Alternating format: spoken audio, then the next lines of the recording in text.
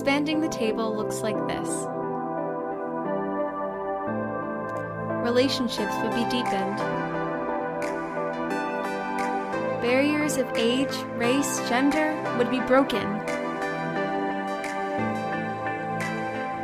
Invitations to the table would be endless.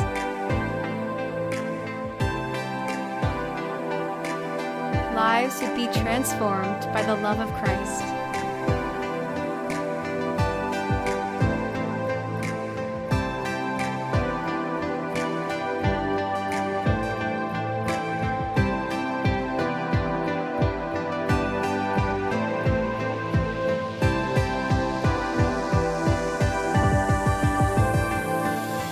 All right, well, welcome to week one of our Vision series, Expanding the Table for the Glory of God 2020. We're excited about that. The next 3 weeks, we're going to unpack and refresh the vision that God has given the elders and pastors here at Millington. If you're new to us, we like to use this language of the table because this is an image that we find to describe fellowship with God so often throughout the Bible. If you were here last week at the very tail end of our series through the 7 churches of Revelation, you might remember the table came up at the very end of that series. Take a look at Revelation 3, verse 20 again. It says, "Behold, I stand at the door and knock. If anyone hears my voice and opens the door, I will come into him and eat with him, and he with me." Once again, we see that this image of the table communicates something that God wanted to communicate to us. Out of all the word pictures God could have chosen to give us to celebrate the work of Jesus on our behalf, the symbol he chose was the table. Out of all the symbols that he could have chosen to describe what it will be like when he returns again as king, the image that he chose was the image of a banqueting table. The gospel is symbolized by this image of a table describing a fellowship with God. And there's just something about the table that describes the heart of God and the message of God and the gospel of God. And so that's our vision here. We want to expand the table for the glory of God. This will be a 3-week series. In the first week today, we're just going to talk about finding your seat at the table. And then week 2, Pastor Bob's going to talk about overcoming the difficulties of inviting others to the table. And then the third Sunday is a Vision Sunday, where we're going to talk about what the elders and leaders here see in our future in the year 2020. That's going to be a great weekend. You don't want to miss that. Very exciting things happening here at MBC. So that's kind of where we're headed. If you've been here for a while, there will be new things for you. And if you're just kind of checking out Millington, what a great time to visit our church and see what we're all about during this Vision series. So before we dig in, let's pray and ask for God's blessing on our time in the Word. Heavenly Father, we bow our heads, close our eyes for just a moment, humbling ourselves before you. Father, I thank you for this invitation to your table. Lord Jesus, we thank you for dying in our place for our sins to secure us a seat at your table. And now, Spirit of the living God, would you form us into the people you want us to be, to use our church now and in the years to come, to be this rich place of fellowship with you and with your people. I pray this for Christ's sake, for his reputation. And all God's people said, amen. When you think about choosing a church and whether or not you want to be part of a church, you would want to look at their vision. And when you think about their vision, I think of it as checking things out in the same way that maybe you might decide whether or not you want to enter into a swimming pool. When I enter into a swimming pool, usually there's 3 stages: toe in, wade in, and dive in. Stage 1, I stick my toe in the water, right? You're going to determine whether or not this is a good idea, and you're considering it. You're there, you're not yet committed whatsoever.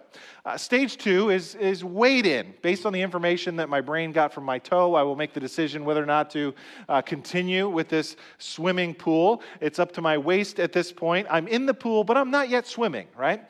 And then stage 3 is diving in. I decide, I make a commitment, I dive in, and I'm going to immerse myself and actually begin to swim, which was the point of beginning this little exercise in the first place, right? Toe in, wade in, and then dive in. Now, this parallels a lot of different things that we do in our lives.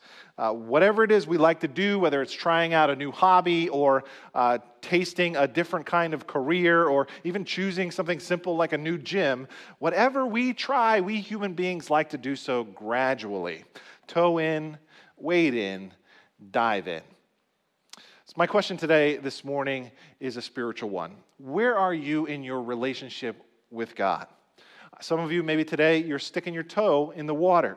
You're asking questions, you're figuring things out, and you've come here kind of in a discovery phase, and you can take as long as you need to, and we hope that we can answer those questions that you have. Others of you have kind of waded into the pool. You may be participating a little bit in the life of our church, and you're involved here a little bit, maybe serving, or maybe you're in a group or something like that.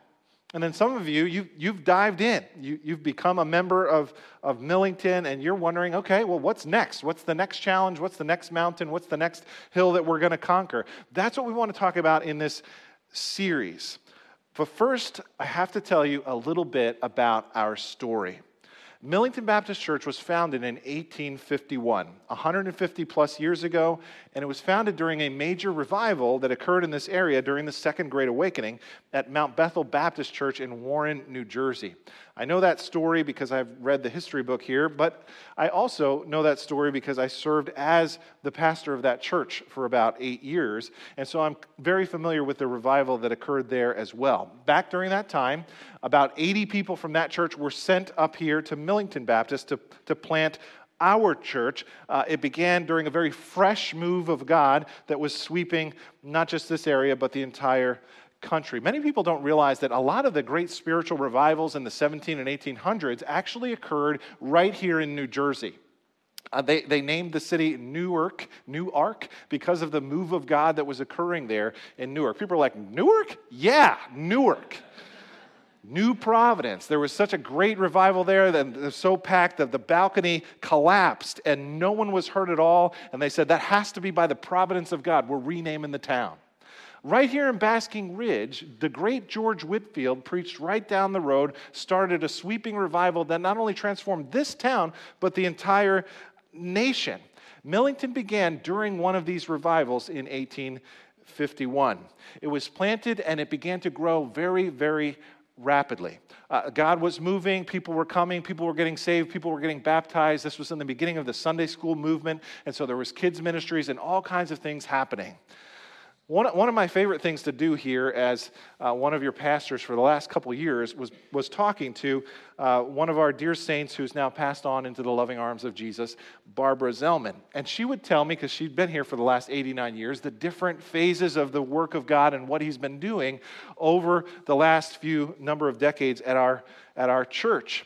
And one time she said, Pastor Dave, I actually have some reel-to-reel footage of Millington and what we were celebrating back in 1951 when they did the 100th anniversary service, and they were explaining what God had done already. I said, you have what? Can you get me that? I will take very good care of it, but I have a digital transfer thing, and I just want to make a digital copy of that, and I'll give it right back to you. And she said, sure. So she brought that in. I actually brought some of that footage with me this morning just to give you a little taste of what things were like back in 1951. Would you just play a little clip of that right now so we can just kind of get a feel for how things were? And it's just one more slide over, and you'll see some of the footage here from 1951 as they celebrated 100 years. Now notice the hats.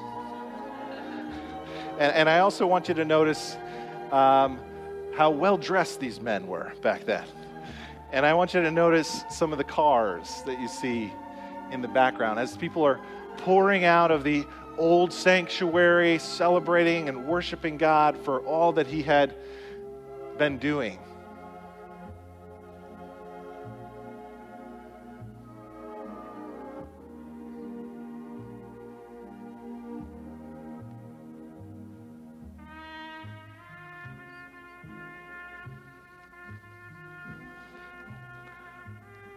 Barbara would just point out each of these people's names, and then when we got to her in her early 20s, I'm like, that's you? And it was just so cool to go through this footage together, and there's more, but I just got you a little snippet there just to kind of give you a taste of what it was like in 1951. It's pretty cool.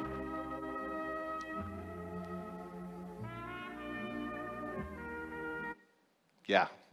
Now, God was at work mightily in the early 1900s here at Millington. The stories are all in the history book. It was clear that this church stands on the shoulders of spiritual giants.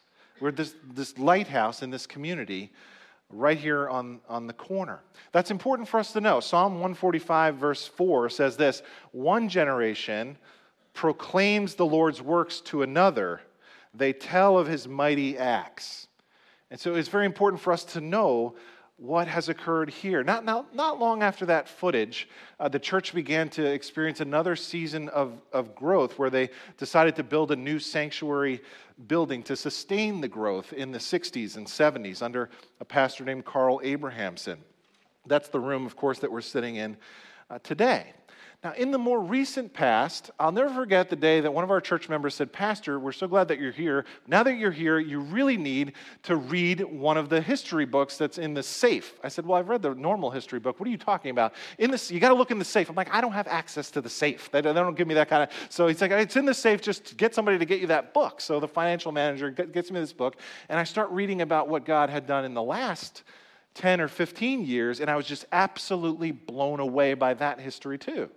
See, Millington was experiencing this incredible phase of growth in the 90s under the leadership of a man named Peter Pendell, and there was financial, spiritual, numerical growth happening where the Board of Elders said we have to do one of three things. Either we have to, number one, relocate and change our location, or B, plant a church and start a fresh work of God somewhere else, or three, try to expand the footprint of the current location so that we can sustain the growth. And the crazy thing is, if you read that book through a series of God moments, the Lord actually allowed Millington to do all three. The first thing we did was plant a daughter church. It's called Liquid Church. It is one of the fastest growing churches in New Jersey. There's now over 4,000 members, just an amazing work of God there. Secondly, we purchased this piece of property, but then after we purchased that, the elders and leaders began to feel spiritually redirected. And God was allowing the appreciation value of that property to go up so that they could then sell it and then reinvest right here on this property and expand the footprint of where we have been really for over 150 years, right here on the corner of King George and Valley Road. It's very clear that God was at work here and we were spiritually following where He wanted us to go. It was a lot of turns and God moments there, but He was in charge. And that's why we began to put together plans for this new building that you see on the other side of campus, the Youth and Family Ministry building, and we enjoy that so much today. We were only able to do that because of those divine appointments and providential series of events. And if you go in there and you look at the door, you're going to look up and there's a Bible verse there. And it says Psalm 127 verse 1, and of course you're probably familiar with that. It says, "Unless the Lord builds the house, they labor in vain that build it." And that was a very clear message that the leaders got from the Lord approximately 10 years ago. God's in this. God's redirecting you. You should expand the current footprint of this property. God's not done with you. You need to stay right here. And it was just very clear that God was the one making these decisions. And so the elders, submitted, said, "Okay, that's it. We're going to start to expand the footprint of this campus right here." That's been really Millington's heart for over 150 years, to continue to expand God's kingdom and God's table right here. Now, the main scriptural passage we use to kind of anchor our vision is found in Luke chapter 14. Jesus tells a parable. It's a famous parable. It's called the parable of the great banquet. I want to remind you of that this morning. It says this in Luke chapter 14, verse 16. It says, "Jesus replied, 'A certain man was preparing a great banquet and invited many guests. At the time of the banquet, he sent his servant to tell those who had been invited, 'Come, for everything is now ready.'" Now, when you read a parable, it's always a good idea to ask this question, where am I in the parable? Because I'm usually in there. And then another good question is, where is God in the parable? Because He's usually in there as well. In this parable, clearly the banquet giver is God. And the banquet meal itself is this metaphor for fellowship with God and a large celebration of God's people that occurs now, and also again at the end of this age when He brings His kingdom, which is really, really, really good news. Now, I really appreciate this because every time I turn on the news at night, all I get is bad news. Every time I get a push notification on my phone, it's bad news. But every time I open up the scripture, I get good news. Every time I open up the Bible, I see God's at work in the story of this world, in the story of our church, and in the story of the gospel, piercing the darkness, bringing His light and His life into this world, and a new day is coming, a new world is coming, a new banquet is coming, a new age is coming. This is really good news. you got to understand this. When Jesus says, this is what my kingdom is like, over and over and over in the Gospels, he says, it's like a big party. Now, Jesus was Jewish, and they know how to throw a good party, as do most cultures that are surrounding the Mediterranean rim, whether it's the Italians, the Greeks, the Turks. I know. I married into an Italian family. I'm German. I had no idea what a good party was until after I got married. Just stick to the engineering. The Germans have no idea how to throw a good party. But, marrying into the Italian family, there's tons of people and tons of awesome food, and it goes really late into the night, and just, it's always like the blowout of all blowouts. Let me put out some snacks. It's like this huge buffet. It's just they know how to throw a party. Jesus says this, you want to know what my kingdom is like? It's like the greatest party you could ever imagine. You study the life of Jesus in the Gospels, there are so many parties. There's so many of his parables that center around a party. You remember the parable of the prodigal son. The son comes home and the dad wants to throw him a what? A party. Remember the first miracle that Jesus ever performs. He performs that at a big party. They had run out of wine, and he turns the water into wine, bringing a spirit of rejoicing and celebration and joy. Remember the story of Zacchaeus, the little guy up in the tree. When he came down, what did Jesus say? He said, Zacchaeus, you're a filthy, dirty, rotten sinner, and you're going to hell. No. He said, today we're going to go to your house, man, and we're going to have a party at your place. It's kind of funny. When Jesus did this kind of thing, they actually accused the Lord of being a friend of sinners and of being nothing but a wine bibber and a glutton. And Jesus actually got frustrated with them. And he said, here's the thing, guys. John the Baptist came, and he was like dead serious, eating locusts and honey. He was on one of those gluten-free diets, I guess. He came preaching fire and brimstone and repentance, and you didn't like him. I come, and I'm hanging out at parties, and you don't like me. You know what I think? You don't really like anybody. There are people in church like that, aren't there? I don't like what's going on here. It's not like it was in the old days. There's always complainers. But Jesus says, I've come as a bridegroom, and my kingdom is good news. We have this gospel of good news. He's coming back, and he's going to return and make all things new, and the work he began in you, he will bring that to completion one day. The great banquet, the marriage supper of the Lamb. Pretty amazing invitation. Now, the only problem here is the people the master originally invites begin to make excuses, lame excuses about not being able to come. And after some people reject this invitation, the master expands the invitation. Look at 22.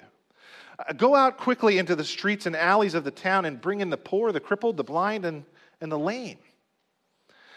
Now, this is good news as well. And thank God this is his list, not my list, right? Thank God we don't write the invitation list. What a terrible list we would put together. A bunch of religious, pharisaical, do-gooders. We'd have all the wrong people for all the wrong reasons on the list. Jesus says, no. Go out and get the people who don't deserve it and who cannot pay you back and tell them to come in.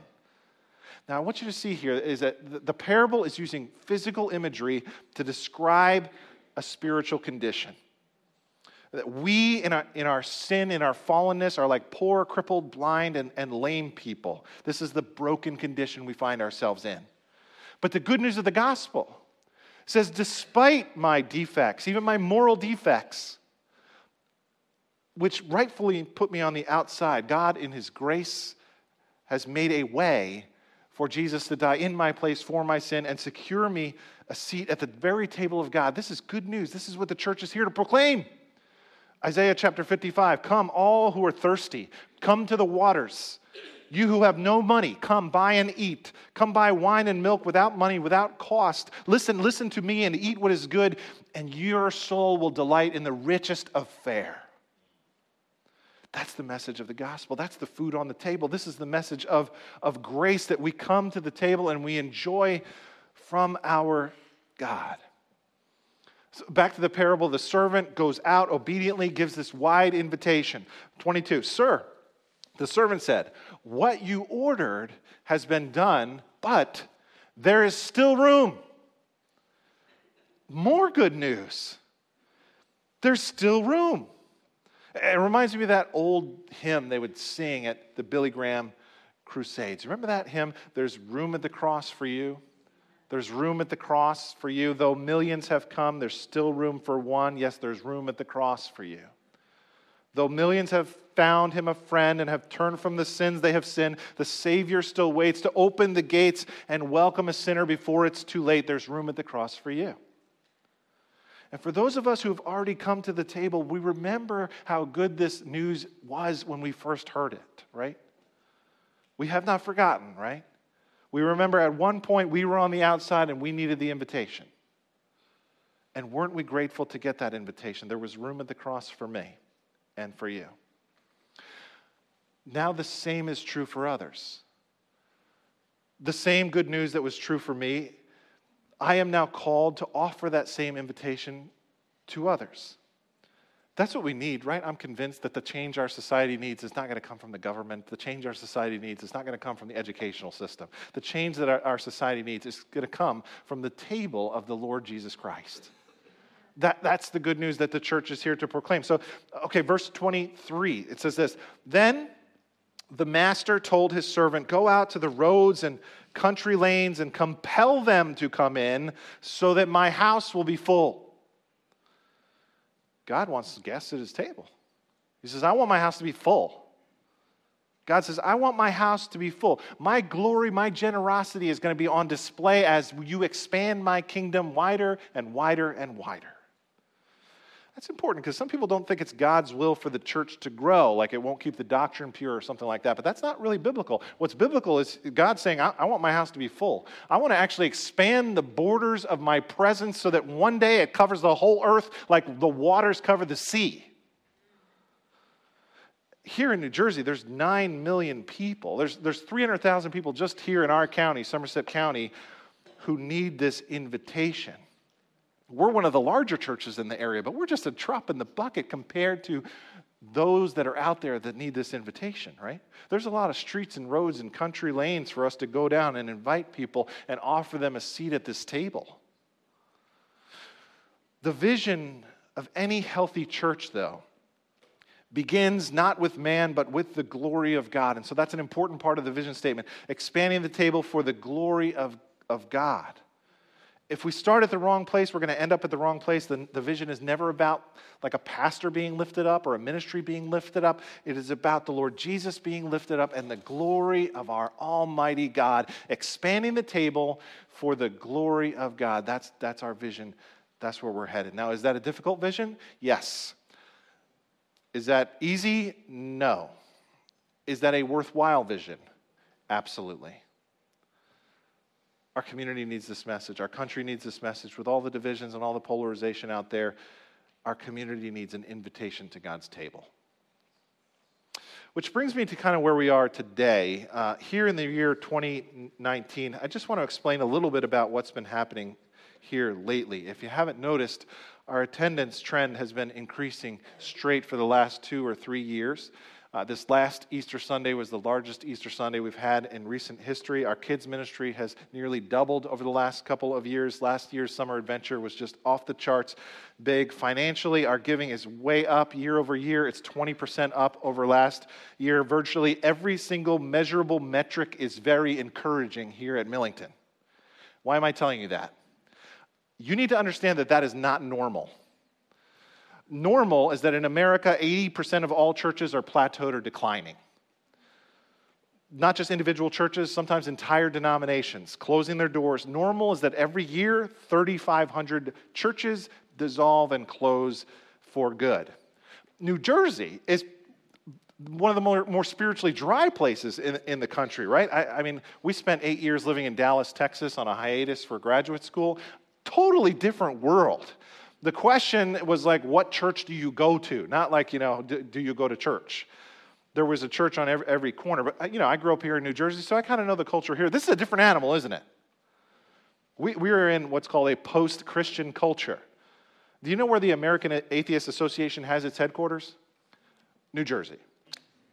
Why'd they pick our state? Because they know people here are very wary and cynical about religion, now, sometimes for good cause. But we got to give them the right message. See, for some reason, God has chosen you, and you and you and me to be part of a growing, gospel-centered, Christ-centered movement of the Holy Spirit. Which kind of brings me into thinking about what's to come. Now, if you've been here for, let's say, 20 years or more, would you just slip your hand up for 1 second? Okay, can we thank those who have been faithful in our church for 20 plus years? Yeah. We are very grateful and are aware of standing on the shoulders of faithful folks. And we want to make a promise to you. Our promise is that we will never compromise on the Word of God, and we will never compromise on the gospel. We are close-handed about that message. Now, we may be open-handed about some of the methods, but that message is timeless, and it will never change. So that's our promise to you. Secondly, though, I want to say that we need you. There's this really sad verse in the Bible. It's found in Judges chapter 2. Maybe you've read it before. It says this: "A new generation grew up who did not know the Lord or had seen what God had done in Israel." Now, that is not good. We need to pass down the faith to the next generation.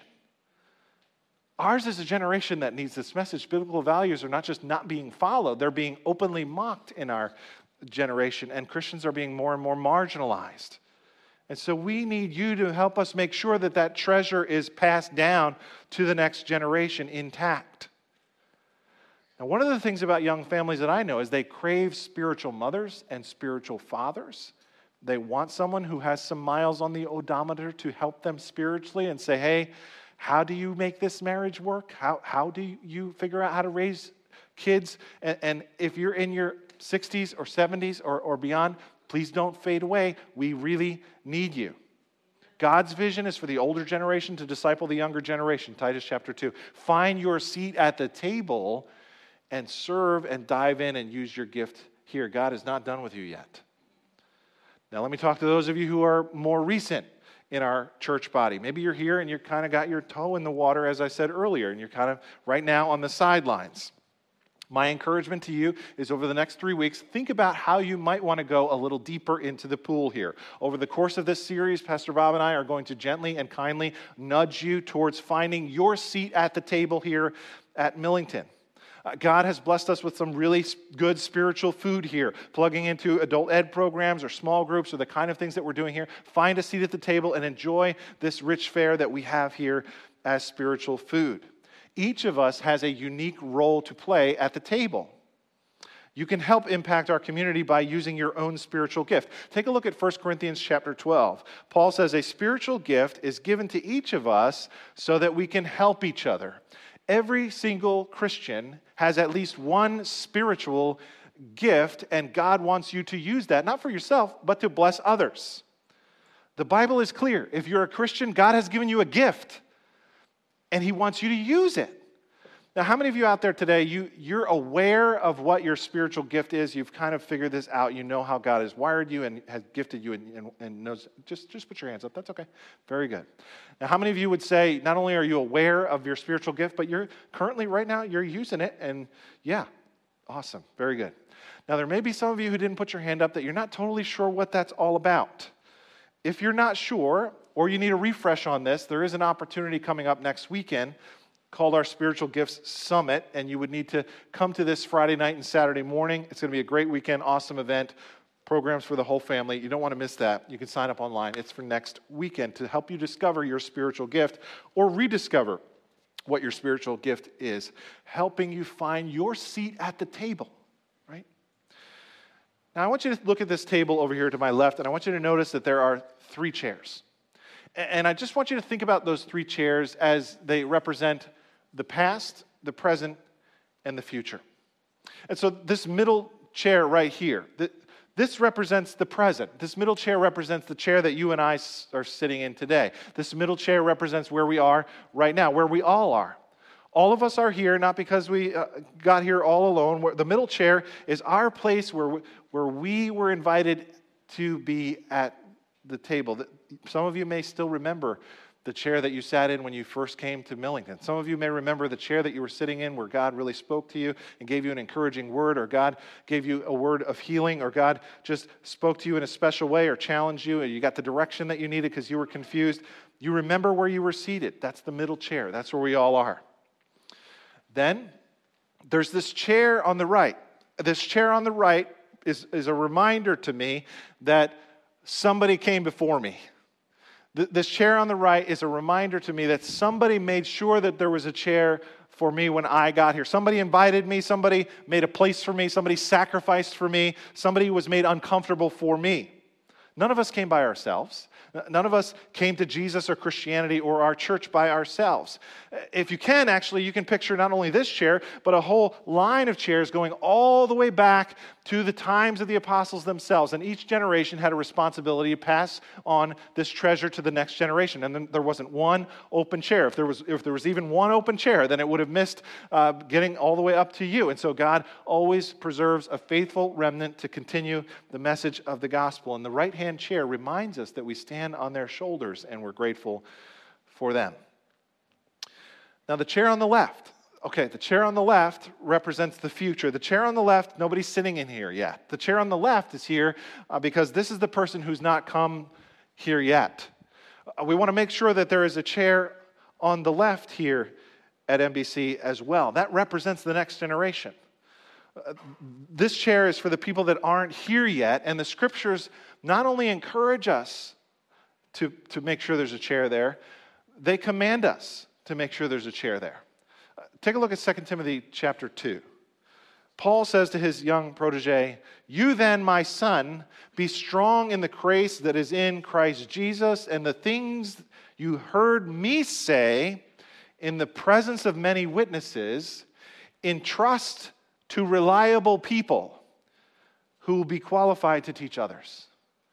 Now, if you notice in that verse, you'll notice that there's 3 or 4 generations represented there. You got Paul, that's the first generation. He's saying, you heard these things from me, right? Then you've got Timothy, that's the second generation. And he's being tasked with entrusting these things to others who we don't know who they are yet. That's the third generation. And then they're going to pass them on to others. That's the fourth generation after that. That's what that left-hand chair is for. It's my turn to make place for someone else, to sacrifice for somebody else, to be uncomfortable for somebody else, so they can find a place of comfort in the left-hand chair. And here at NBC, we want to make sure we have all 3 groups represented at our church. We want to be a 3-chair church. 3-chair churches honor the past. And they honor those who passed the baton and were faithful, who went on before us. And they prepare for and sacrifice for those who are still yet to come in the left-hand chair. Now, here's a sad fact. Some churches are only 2-chair churches. You may have passed by some of these churches. Some of these churches you might have passed by, it used to be a church, but now it's no longer a church. Now it's a restaurant, or now it's some sort of store or shop or anything like that.